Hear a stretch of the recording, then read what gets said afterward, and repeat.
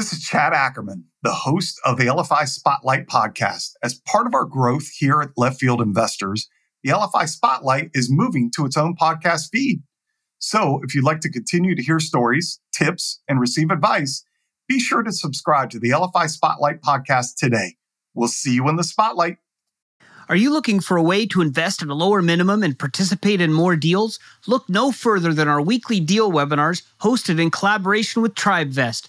With every deal we offer, Left Field investors have the option to join an open tribe, allowing you to invest for as little as $10,000. No need to meet the standard $50,000 minimum. Joining an open tribe is easy. TribeVest handles all of the setup, fund collection, and distribution, and even provides K-1s for tax time. All you have to do is sign up. Stay up to date with LFI by subscribing to our emails and gaining Clubhouse access to join our deal webinars and open tribes. Don't miss out.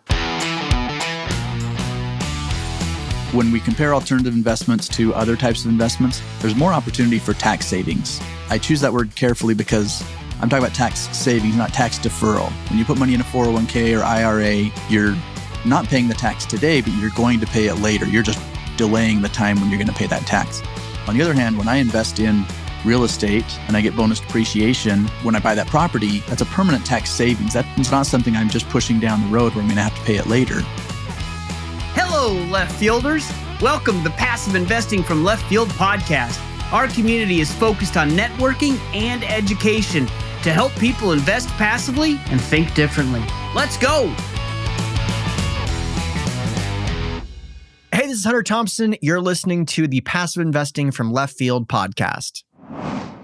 I'm really pleased today to have Rod Zabriskie with me. He is the president and COO of Money Insights. He is also the co-host of the Money Insights podcast, a great podcast. In it, he discusses with his partners the benefits of alternative investing and business ownership. And the best part is he practices what he preaches. He has a wide variety of investments, including businesses, real estate, and a fund investment. So he is a passive investor just like we are. So really pleased to have you on the podcast. Rod, welcome to the Passive Investing from Left Field podcast. Thanks, Jim. Real glad to be here.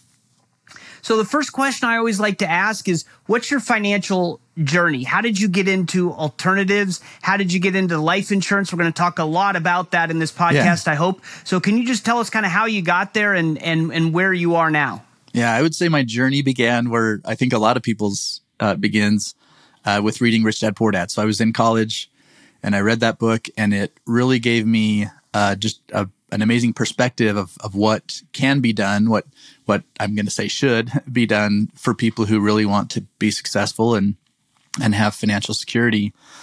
And so it was at that time I decided that I wanted to be a business owner. And so I got my undergrad, went back and did an MBA. And my first venture in business was not great. The timing wasn't great. I bought a business in 2007 and things were going okay until, things happened in 2008. And right. then, so that's ultimately how I ended up in a roundabout way getting into insurance. Right around 2009, 2010, I started getting involved with health insurance first. And then that expanded and evolved to kind of what we're doing today, and we'll get into a little more into that. But I had this vision of owning my own business and kind of taking things into my own hands and making things happen. That's great, and I think a lot of people enter it that way. Obviously, the Little Purple Book, Robert Kiyosaki, helps. Yep. How does Now, did that just kind of open your eyes about owning a business, or did that get you into real estate? Did that help open your eyes about life insurance, or all of it? Can you kind of talk about how that book did that? Yeah. And I will also add the cash flow quadrant on top of that. And man, I really wanted to do it all. I had goals, I had ambitions of getting into real estate earlier than I did. But the focus really went toward the business side and being a business owner. And for anyone who's familiar with the cash flow quadrant, my starting point, even with my business, wasn't in the best place. I was self-employed. I was the only employee of my business. I had to show up every day to make things happen. But again, things evolve. And so now, gratefully, we're in a place where in our business, I do show up every day at work, but there are a lot of other great people around me that are making really cool things happen. And so I'm more of a true business owner in the definition of what Robert Kiyosaki says today than I was. And I think that was the thing that opened the door for me to be able to get involved with other things as well. The success that we saw there, as we were, seeing the revenue increase and then turning it into and investing in the real estate and the funds and other things like that as well. And can you talk about the alternative investments that you're in or that you invest in, that you look at? And then I know I want to dig into the life insurance, but how do you initially use your life insurance to fund those investments if you do? Sure. So I'll start with real estate because that is, I think, the thing that is the easiest. I feel like it has such a broad base in different ways that you can invest, and just the value that it brings for a lot of different reasons. That's the starting point. So I'm primarily investing in syndications, and in fact, participated in one with Left Field Investors here a few months ago, the kind of motel to studio apartment transition business, and then in addition to that, people may be familiar with. Obviously, there are lots of different types of funds. The fund that I invested in recently was an ATM fund. I know there are a few different operators out there that you can tap into on that, but and that one, it's a little more about cash flow. Prior to that one, I was not as much concerned about cash flow just yet. Ultimately, the goal is to make enough in your passive income to replace your working income, right? That's the goal. But for now, where I feel like I'm still probably at least 8 to 10 years away from retiring, then I'm more focused on appreciation growth, which I can get through the syndications and things like that. But also having some of that cash flow. And that kind of gets into the second half of your question with the life insurance. We have a strategy that we use. We call it the investment optimizer.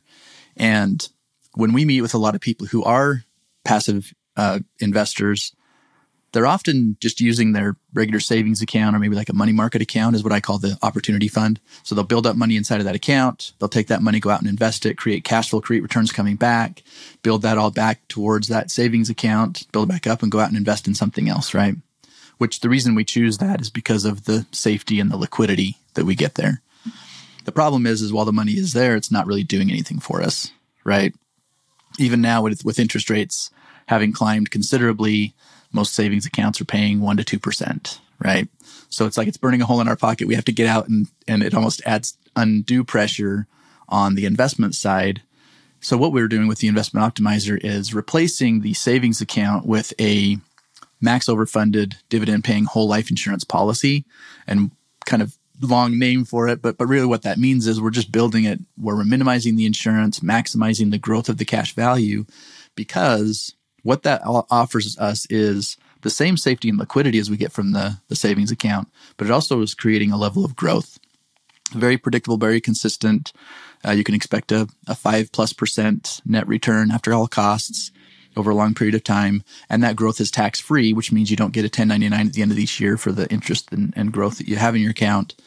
But again, the point isn't to leave it there and just get that 5%. The point is that you're using that money and still going out and investing in the same things as you would have otherwise. Just having this kind of, I talk about it as like an additional layer of profitability in addition to the return that you're getting from your other investments. Yeah, and I have a question about that because, as the community knows, I have these whole life insurance policies and I use them to invest. I'm a big fan of it. Mm-hmm. But 2 years ago, you were getting 0% if you saved money in the bank, and you're getting maybe the 4.5% to 5% on the life insurance, right? Mm-hmm. Now, you mentioned 1% to 2% from a bank. If you search around long enough, you might be able to find 3%, 4%, 5%, sure. Right? So just for fun, let's say we can find a bank that'll pay us 4.5% on the money that we put in the bank. Does it still make sense to do the life insurance, the whole life insurance, where they're paying you effectively about the same? Similar, sure. Right? So do I need to go lock my money up there because I can't access it all immediately? There's different amounts that I can, but it's not as free, meaning easy to get out, as it is in the the life insurance money isn't as easy to get out as it is in a bank. It's super easy, but not as easy. Can you just talk a little bit about why it's still a benefit? Yeah, I think it is still a benefit. And for a couple of reasons. Number one is I mentioned the word kind of predictable or consistent. And over time, we can just, we know what to expect, right? It's just kind of very, very predictable. So, at this moment, could you match that return? Yes, you could, right? In a few different places. But the other difference is that when we use that money, we're not actually taking it out of the insurance policy. When we use it, we actually are taking a loan against it. So in other words, my money stays in the account and continues to grow. The money that I'm taking and investing is the loaned money that I got from the insurance company. So quite literally what's happening is I have my money working for me in two places at the same time. Same thing is, the same way that we use leverage in our properties, like a HELOC or something, right? I'm tapping into the value of my home and I'm paying interest to do it, but I'm going out and creating a much better return somewhere else. And simultaneously, my property is appreciating on whatever schedule it's on. So a very similar thing is happening. We have this asset in the life insurance. It continues to grow and appreciate in a similar fashion. And I'm leveraging it to go out and create value somewhere else. So even if you're matching, because if I'm getting the 4.5% in the bank, when I'm going to take that money, I'm removing it from that account and taking it and investing somewhere else. So again, because I want to create a much better return. Right. But I'm no longer getting any benefit with having had it in the bank. That's wonderfully explained, right? And so, yeah, you're getting the same return, but the same return doesn't mean you're getting the same net return, right? Because what you're missing is when you take it out of the bank, as you said, I just want to reiterate this because it's a huge point. When you take it out of the bank, now you're not earning that 4.5% anymore. You're earning the 8% cash on cash or whatever you're getting from the investment. But if it's in the life insurance, you're earning that 8% cash on cash from the investment, plus you're still getting that 4.5%. There is a cost, right? You're still going to have to pay for that loan, but you're using $1 and getting a second return. So that's brilliant. I love that. And so we have to look beyond the actual return, right? And can you talk about the value? And again, we're kind of jumping back and forth. The value in alternative investing that goes beyond just actual returns. Absolutely, yeah. There are not to minimize the return, right? Because that's huge. That's obviously it's part of the decision making. But yeah, I think there are probably 5 additional things that I can think of value. Number one is when we compare alternative investments to other types of investments, there's more opportunity for tax savings, and I choose that word carefully because I'm talking about tax savings, not tax deferral. When you put money in a 401k or IRA, you're not paying the tax today, but you're going to pay it later. You're just delaying the time when you're going to pay that tax. On the other hand, when I invest in real estate and I get bonus depreciation, and on that, when I buy that property, that's a permanent tax savings. That's not something I'm just pushing down the road where I'm going to have to pay it later. I'm actually creating more benefit, more property, more of a return. It enhances the return because of the tax savings. So that's number one. Number two is I have more control. And, for most people investing in a 401k or IRA, they're given a variety of different investments they can choose from, but someone else chose those investments. You just get to pick which one you want. In this case, with alternative investing, there are so many different ways that you can invest, things that you can invest in. And so you have more control, especially if you are a business owner or you're participating in, like, for example, we work with a lot of medical professionals, a surgeon who owns the surgical center that they work in, right? So control. And then number 3 is, I would say, we call it a risk-adjusted return. So in traditional investing, the saying is that if you want to get a higher return, you have to take on higher risk, right? When it comes to alternative investing, that's not always the case. I can create higher returns with alternative investments, and I don't necessarily have to take on more risk to do it. And I'm not saying that saying isn't true, across the board. If I want to create, 100%, 1,000% types of returns, I am going to take on a lot of risk. But if I'm okay with a 20 to 30% return, I don't necessarily have to take more risk to create that than I would, putting it in the stocks, right? So that's the third one. Number 4, we can use leverage inside of the alternative investing world, and especially with real estate. That's the easy one. But we see, using leverage in a lot of different ways, and that amplifies the return that you get. And then the 5th one is just the whole thing about passive streams of income, right? In the traditional world, you have dividends, or you have, maybe a REIT or something that can create some passive income, so to speak. But in the alternative world, it's just a completely different mindset that you go for, and you still want to diversify. Some of those principles carry over for sure, but passive income, I think, is a huge piece. Yeah, I completely agree with that. And you mentioned risk-adjusted returns, and gave the example of a higher return with maybe equal or lower risk. Can you give an example of that? Sure. Like what kind of asset you're thinking about for that? Because we hear a lot about risk-adjusted returns, but those are a lot of big words, and I like to just get down to like, what are we talking about here? Yeah. So let me go back to this ATM fund that I mentioned. Just real quickly, I don't sell the fund. I'm not like trying to promote it at all, but just right. to kind of break down the way it works. You invest in the kind of tranche is like $104,000. You put that into the business. They go out and buy some ATMs and place them. That they're going and finding the locations, but then that creates a level of income coming back. And the projection is it's roughly $2,000 a month of income after maybe 4 or 5 months of getting everything set up. And that income then comes in for the next 7 years. So if you just look at it really quickly, the math is that I get my return of capital within 4 years, and then the next 3 years is just all the gravy, the extra. So now is there risk to this? Of course there is, right? And we could enumerate a few different things.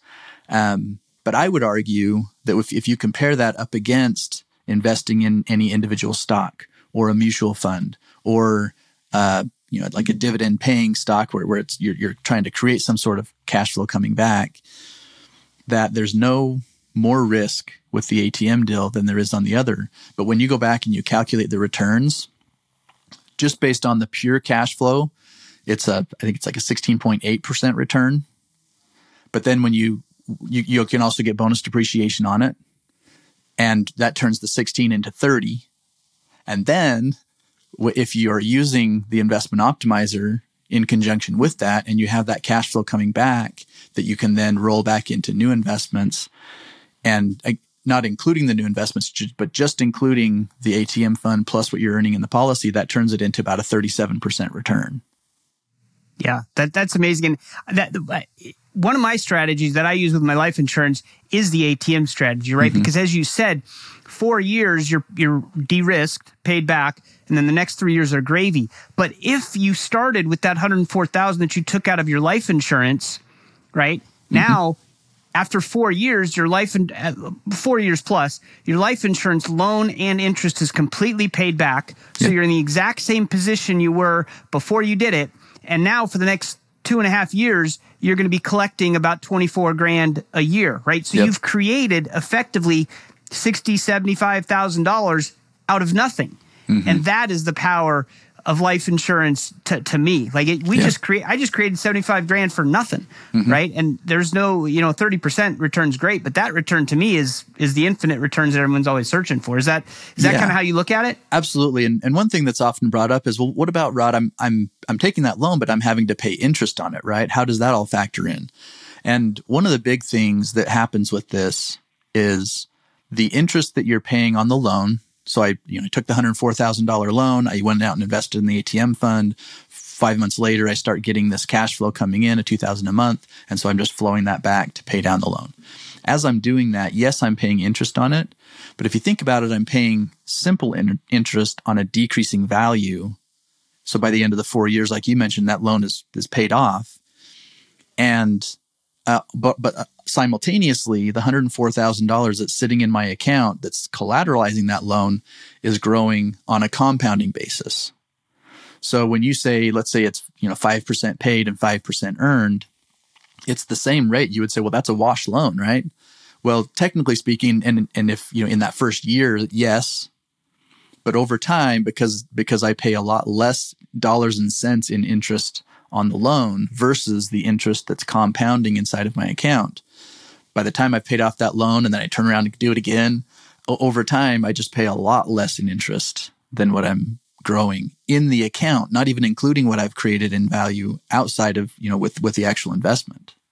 Right. Yeah, that's well said. And I think the ATMs really illustrate the benefit of life insurance almost better than any other investment. There's plenty of other investments you can do with your life insurance. The sky's the limit. Anything's available. But ATMs really show that how it actually works, I think. So I want to get into, life insurance. How does it fit into the planning and the investments for alternative investors, specifically passive investors in real estate syndication? Now, we talked about one use case where you can take it and invest it, but how does it fit into the overall picture of I'm planning for retirement, or I'm planning for kids' college, I'm planning for all these financial things, but I'm also an investor. So how does life insurance fit into all that? Yeah, it's a great question. And really, we just think of it as an additional asset class within the alternative space, right?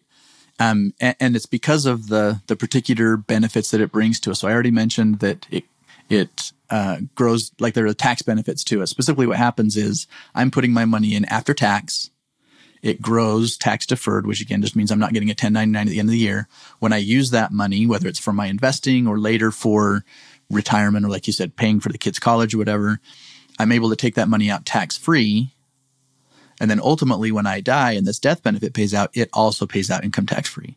So it's basically the equivalent of a Roth, but I have a lot more access to it. I'm not playing by the rules of the IRS and all those things that comes with the Roth.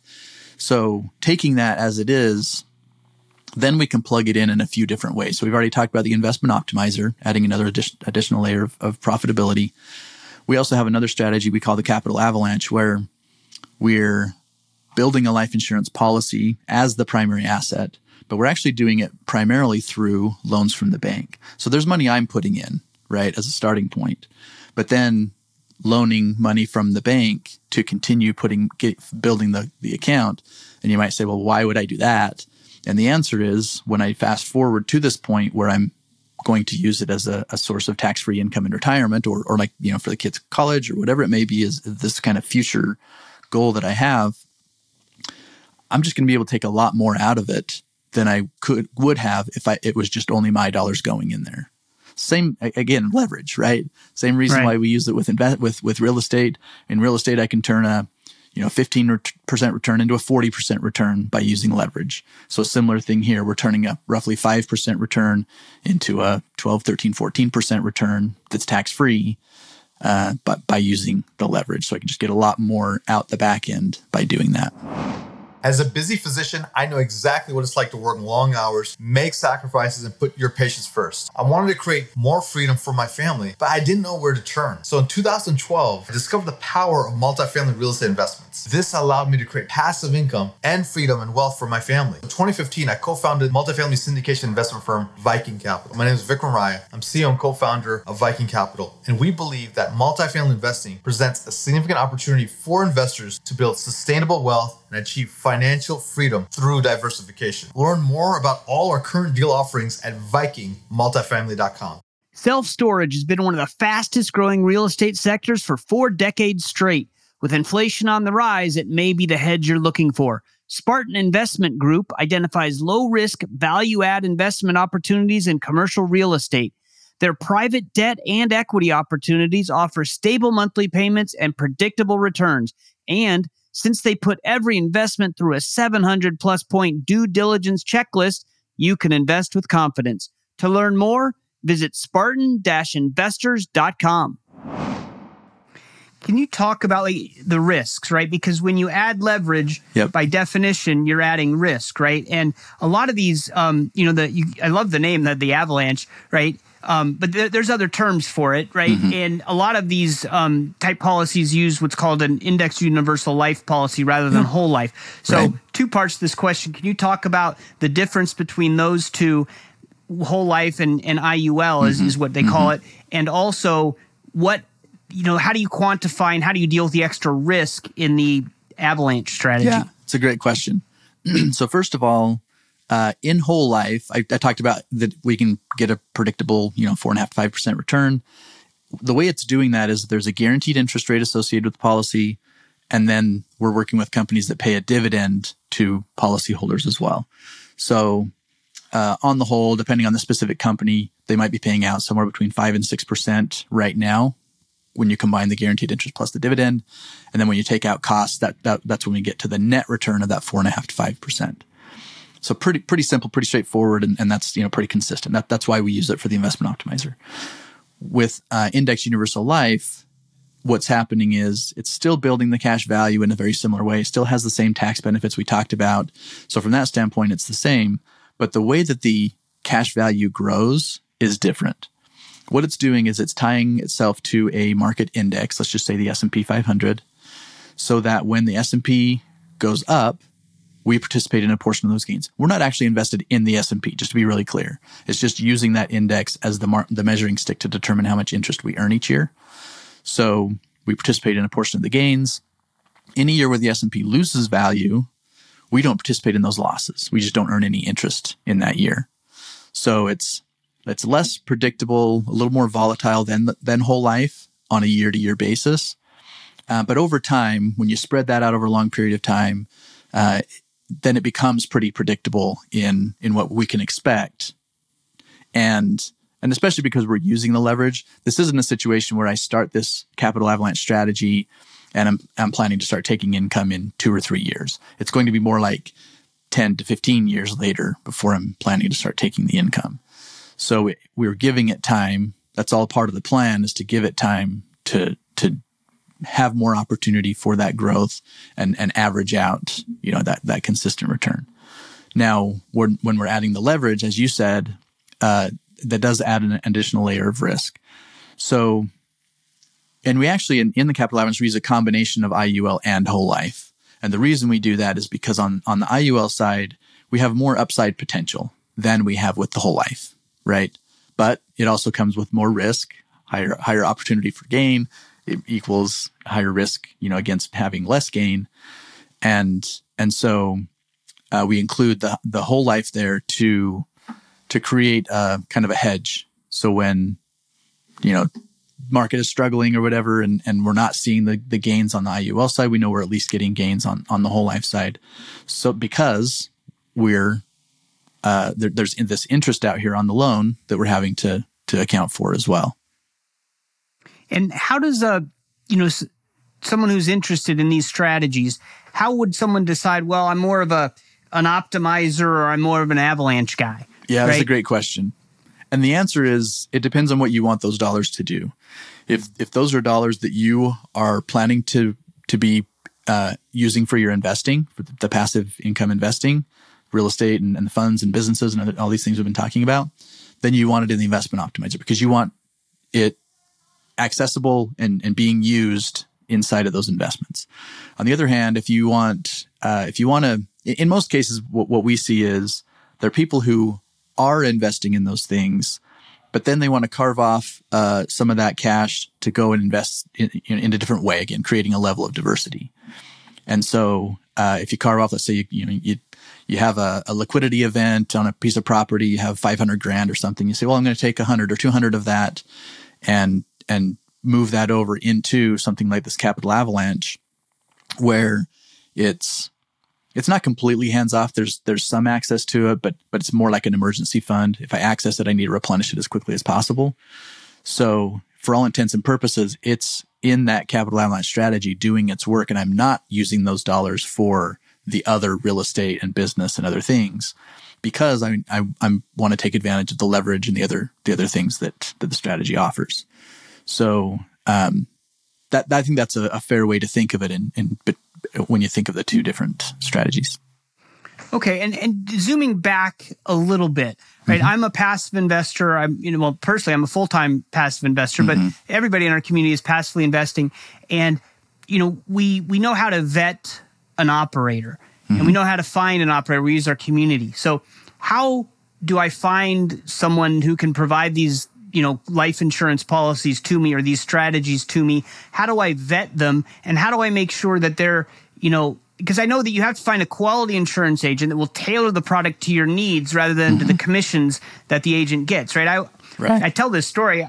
The first insurance policy I ever sold was to myself, and I did it wrong, right? I maximized commissions and it didn't optimize for what I was actually needing to do because I didn't know what I was doing. I was taught by people who were, just doing the standard thing. And if you're in this alternative part of the world, you don't want a standard policy. So I just asked a really long question with about 6 sub-questions, but talk about how we find an insurance agent and, how do we vet them and what should we avoid and what do we need?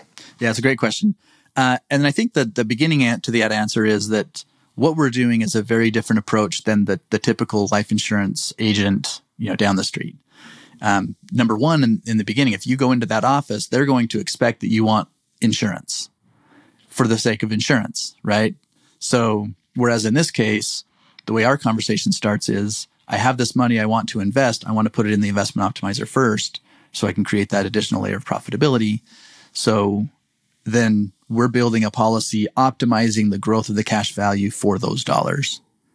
And if it's an agent who isn't using that language or doesn't understand, even if you brought it to them, most agents wouldn't know what to do with it.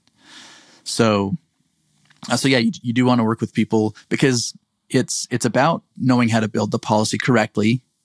It's also about working with people who have access to all of the different companies. So I mentioned earlier, we're picky on the whole life side about only using mutual companies because they pay a dividend. Well, there are about 10 or 12 mutual companies that are worth using because of their track record, A-rated, all those things. And but how do you know which one to use? Well, we are continually comparing all the products against each other so that we know which product is giving us the best conversion of your dollars into that cash value that you're going out and using for your investing. So, you wouldn't want to work with someone who's tied to a single company for that reason. And then, in the end, it's about experience. So you want to work with someone who that's what they do, right? And so like at Money Insights, that's what we do day in and day out. Our team, is working with people across the country to set up these policies for these specific strategies. And that's what we do. If someone needs term, great. Yeah, I can get you a term policy, but that's not where the conversation is starting. And, you use mutual insurance companies. Why mutual insurance companies rather than the public insurance companies? And I know a lot of the mutual companies have been around for a long time, but should I, as the person, looking for a policy, do I rely on you then to make sure that you're matching me with an insurance company that will remain solvent and has good financials and all of that? How does all that work? Yeah, it's a great question. And the first answer is why a mutual? Because they pay dividends on whole life policies. So we're really picky on the whole life side, not necessarily on the IUL side because the dividends aren't a part of it. So we're not tied to just the mutual companies, but absolutely on the whole life side, you want to work with a mutual company. But there's more to it than that, right? You want a mutual company that's been around a long time, has consistently paid a dividend, and they're, A-rated with these independent rating agencies. So that's how we pick the companies that we're willing to work with before we start comparing the products. And so the loan rates, right? When I first got my policies, it was 5.5% or 6%, right? Because we're talking about taking a loan against the cash value you have in the policy to be able to do these investments.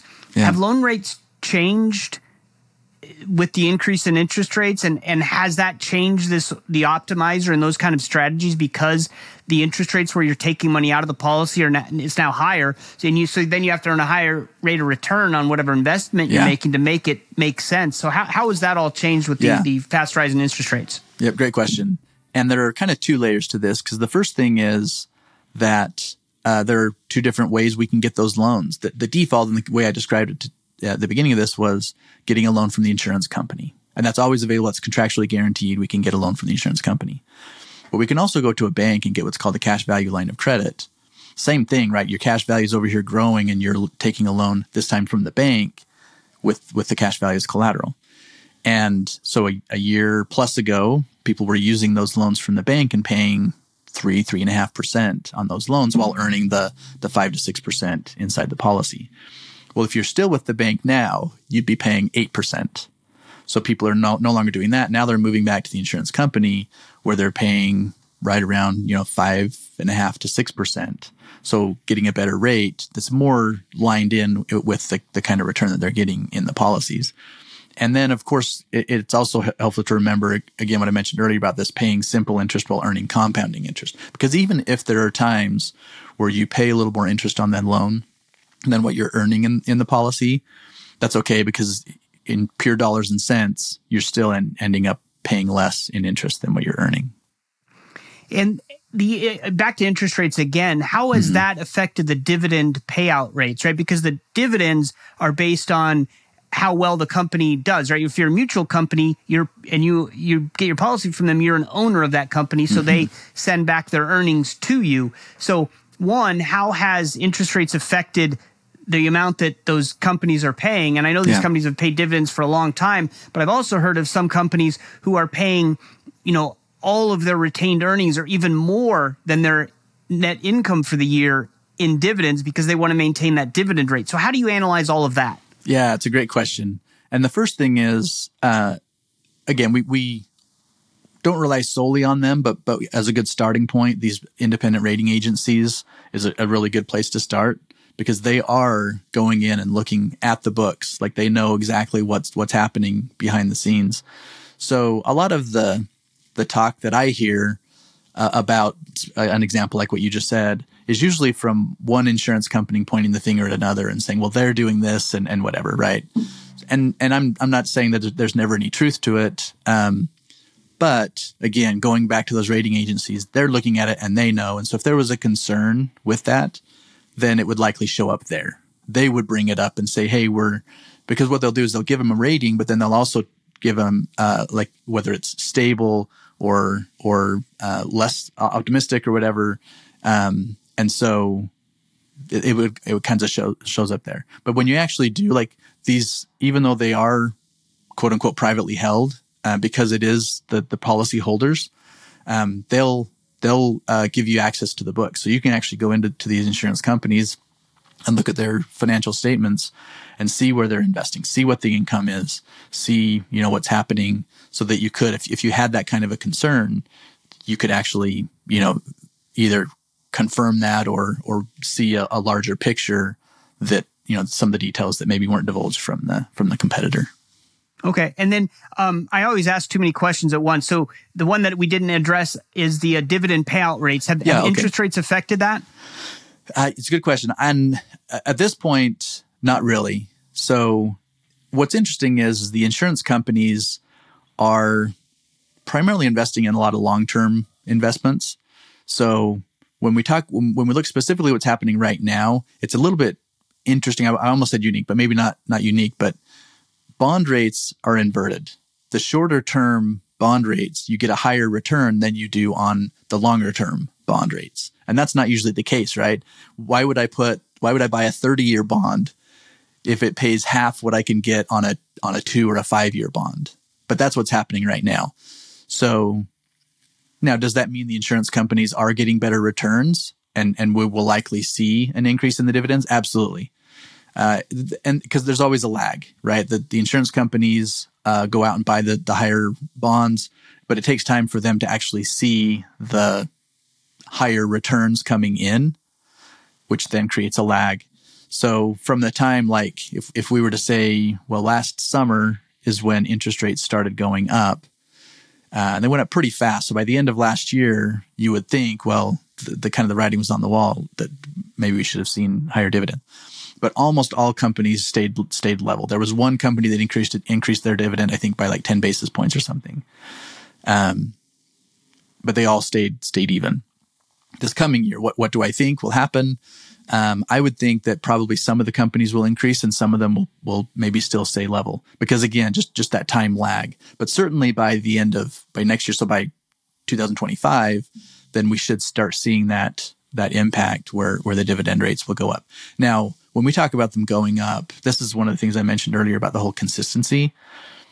I mentioned, they're currently paying somewhere between 5% and 6%. When they start increasing, it'll be in the range of maybe like I mentioned the 10 basis points for the example earlier. 25 basis points would be a typical type of change. And so it's not like we're talking about huge swings. In fact, if you go back to the 1980s, where historically the rates were at their highest, you could go out and get a CD for whatever, 15% or something, when the dividends on the policies were still paying, 8 or 9, right? So it doesn't get as high as the highest rates as they come through, but those really high rates don't last very long anyway, right? Right. But the flip side is true. While interest rates were really low for 13 years or whatever, they were basically 0 to 2%. These insurance companies were still paying consistently. Prior to that, they were more in the 6 to 7% range, and then over time, as the interest rates were really low, then the dividends came down to where now they're at that 5 to 6% range. But again, not a huge swing when you think about how big of a difference it was between paying 6.5% mortgage rates in 2007 versus 3% that I'm paying on my loan now. So right. And if you do it right, you don't pay tax on it, right? It's tax free. That's exactly right. Instrument. So that's even better. So yeah. Like we've learned a lot about life insurance, and now for anyone listening to the podcast who hasn't, learned about life insurance before, whole life insurance specifically, they're going to go Google it. And when they Google it, they're going to find out that 100% for sure it's a scam, and it's just designed to put money into the agent's pockets at exorbitant rates, right? To just take money from you. So obviously I don't think that's true, but that's what you might find. So yeah, absolutely. Tell me why is that not true? And why do people, why is it such a, like it's the third rail? You talk about whole life insurance and people either love it or they hate it and are convinced it's terrible. So tell me it's not terrible. Yeah, it's a great point. And I'll just bring out like a person like Dave Ramsey speaks openly about, against whole life. And part of it is the perspective of where they're coming from. So in his case, he's saying you have to put all your money in the stock market, which I think already we don't agree with that as a starting point. But then what kind of life insurance, whole life insurance is he looking at when he says it's horrible stuff? And it's the kind of stuff you would get if you went down the street and told your local agent, just give me a whole life policy that doesn't build a lot of cash value. So think about this.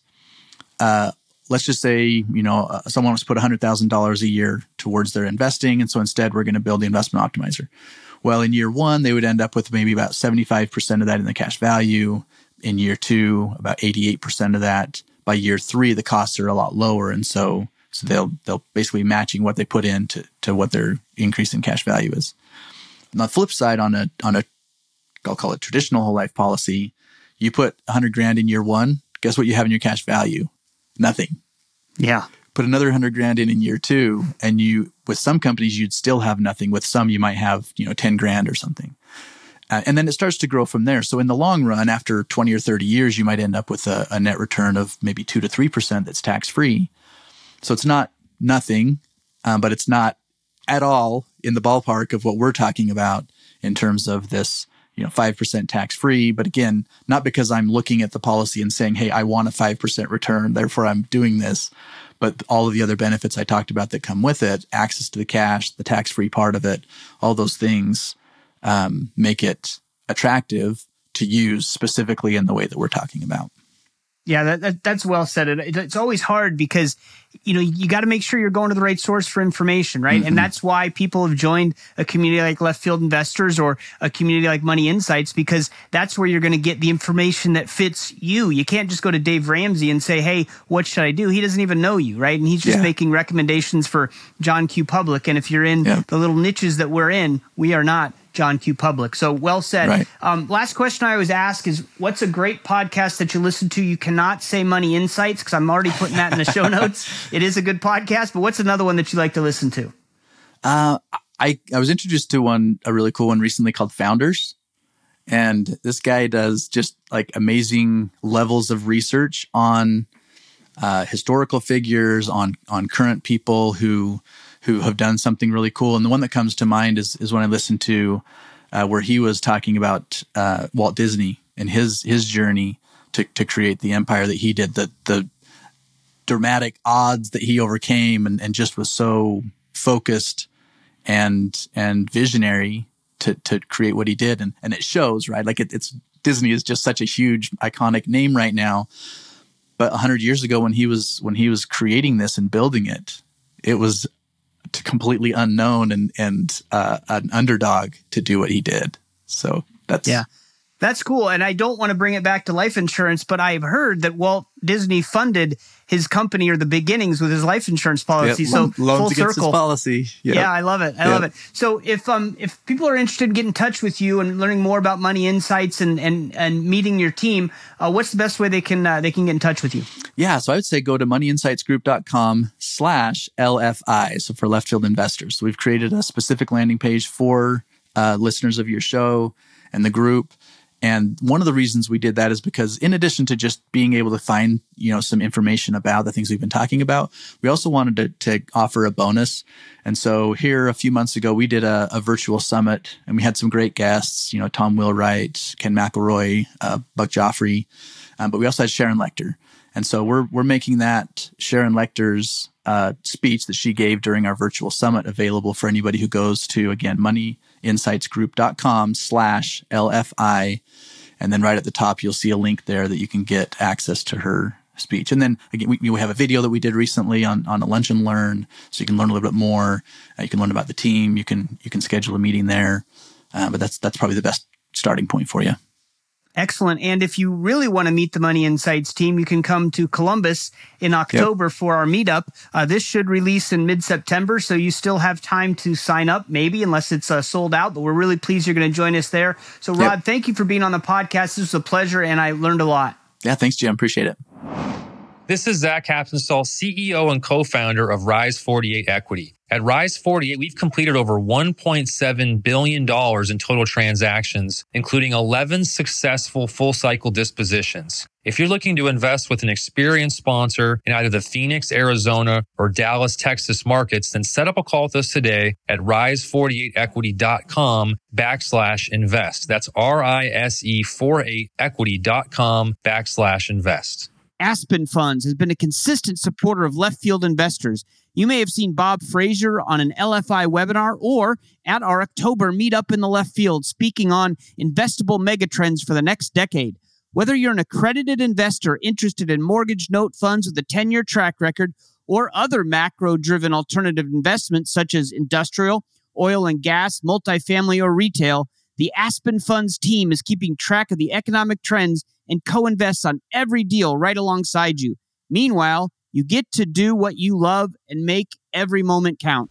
Download their free economic report today at aspenfunds.us/LFI.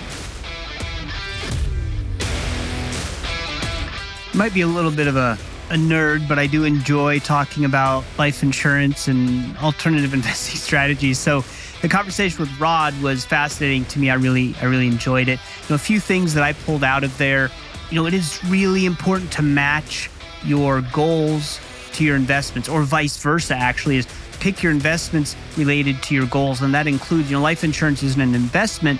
It's really something that enhances or turbocharges your other investments. So you need to make sure that you're picking the right product for what you're trying to do. And that's why when I told that story about, when I sold myself my first life insurance policy, I didn't do that. I sold myself the wrong one.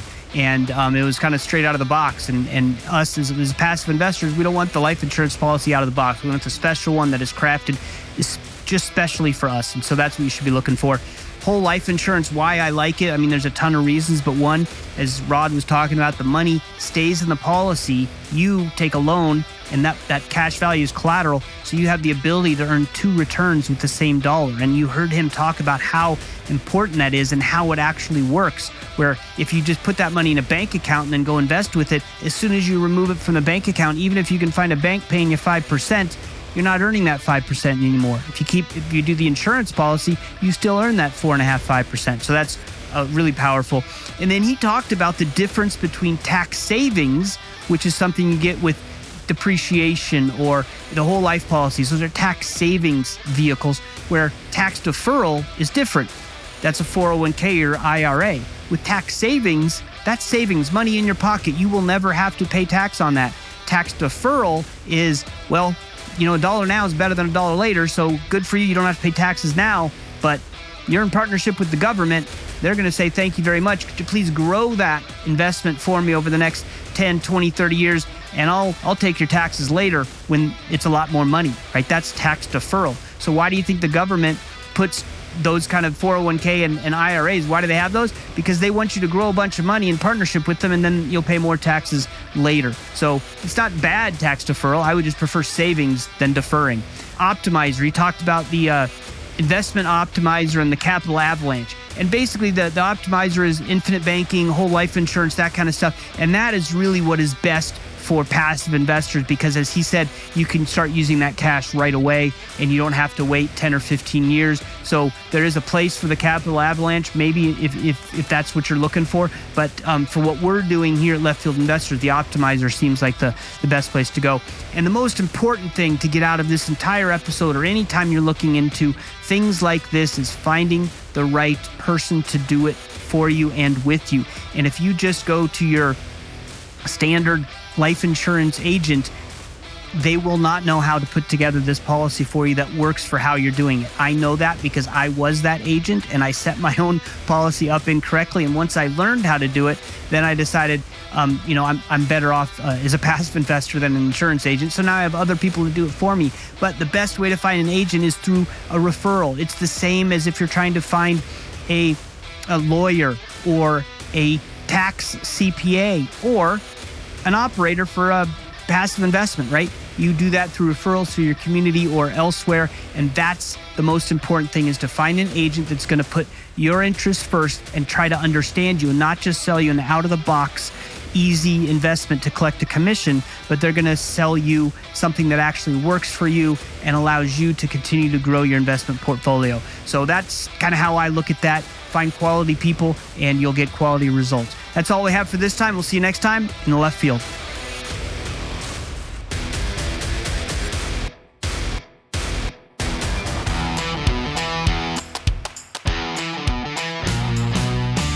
Thanks for hanging out in the left field with us today. If you are interested in becoming a left fielder, you can find us on the World Wide Web at www.leftfieldinvestors.com and click the subscribe button to join our community. If you enjoyed the podcast, please subscribe to the show on your podcast player so you don't miss an episode. If you really enjoyed the show, a review on Apple Podcasts or wherever you listen to podcasts would be appreciated. Thank you for listening to the Passive Investing from Left Field podcast. If you enjoy the show, please go to Apple Podcasts or wherever you listen to podcasts and rate and review the show. This show is for entertainment purposes only. Nothing said on the show should be considered financial advice. Before making any decisions, consult a professional. This show is copyrighted by Passive Investing from Left Field and Left Field Investors. Written permissions must be granted before syndication or rebroadcasting.